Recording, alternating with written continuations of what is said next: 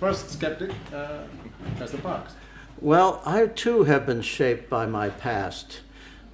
In 38 years in daily journalism, I've been told or learned a lot of secrets, and I printed most of them. There are some I didn't print.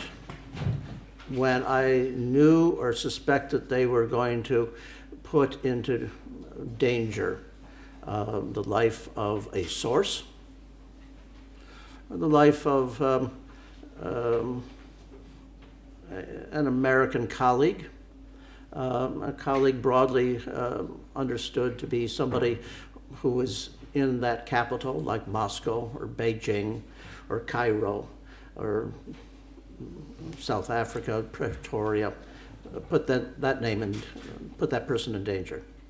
So I believe secrets are publishable. And when The Guardian started publishing the Snowden materials, I kind of shrugged and said, so what? It's a story. It just confirms what spies do. They spy. And then we saw that it was metadata. It's just numbers connected to other numbers. And I said, well, that's kind of interesting, but Google, Visa, AT&T know far more about me than the government does. And I don't much care. It's big data.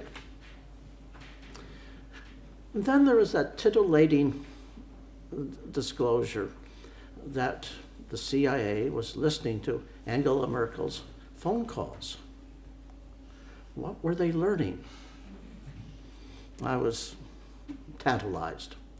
But way back in the 80s and 90s, the CIA was listening on the phone calls of Soviet leaders as they drove around Moscow in their limousines. And then there were further disclosures, and I completely changed my view.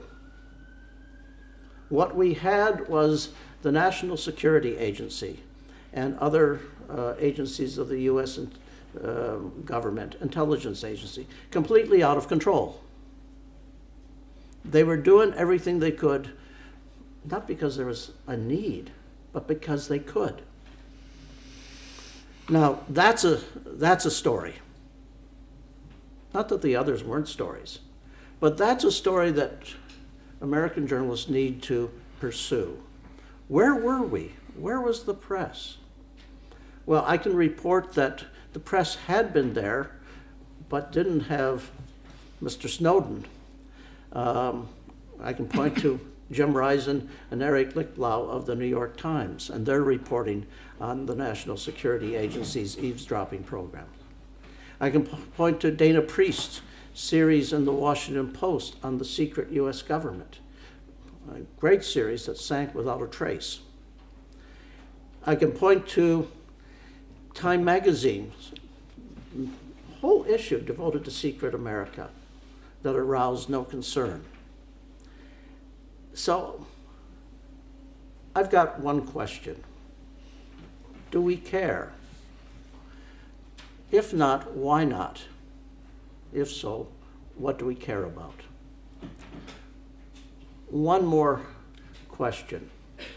The Obama administration, for all its professed liberalism, has been the least transparent of modern presidencies.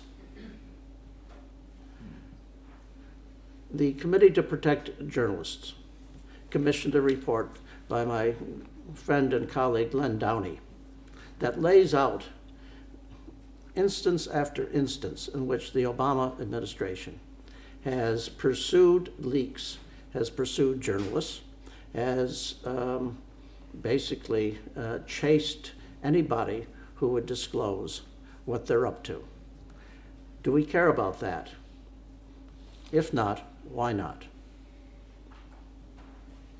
5 minutes.